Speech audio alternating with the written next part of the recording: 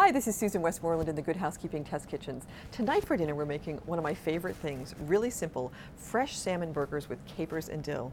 And the salmon has enough, whatever it is in it that makes it hold together. It's probably the gelatinous texture of that nice oily fish that you just chop it up and put it together with some herbs. And you don't need an egg or breadcrumbs or anything. You just put it together, really easy and delicious with a salad. This is like a fabulous dinner. Some people don't like cooking salmon on top of their stove because they think it smells. So I've got a little Good Housekeeping Research Institute tip for you. I've got water in this pan. I've got a cup of white vinegar that I'm going to throw in.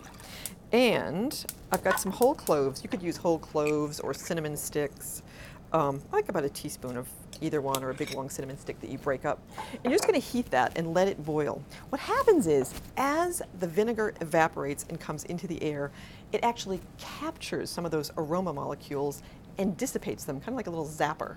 So it's not just masking it with the smell of clove, it's actually getting rid of the aroma. I think that is so cool. That is a tip from Carolyn Forte in our institute, and she's really great about this stuff. So make delicious burgers, get rid of the smell, and have a great night. Susan Westmoreland in the Good Housekeeping Kitchens.